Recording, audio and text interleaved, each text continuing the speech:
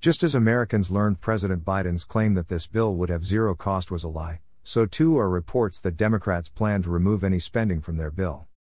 Democrats plan to resort to cooking the books, using budget tricks and fuzzy math to make the bill look smaller than it actually is.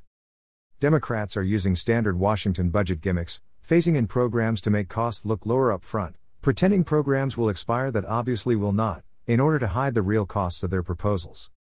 De facto Senate Majority Leader Alexandria Ocasio-Cortez admitted as much yesterday morning. I think that one of the ideas that's out there is, fully fund what we can fully fund, but maybe instead of doing it for 10 years, you fully fund it for 5 years. Ox socialist colleague, Pramila Jayapal, said the same. Our idea now is to look at how you make programs funded for a little bit of a shorter time.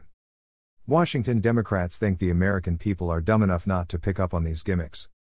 Statement from NRSC spokesman T.W. Origi, the Democrats are trying to fleece the American people by resorting to budget gimmicks and fuzzy math.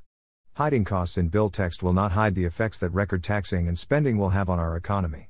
Should this monstrosity pass, inflation will skyrocket, our economy will slump, and our nation will lurch toward socialism.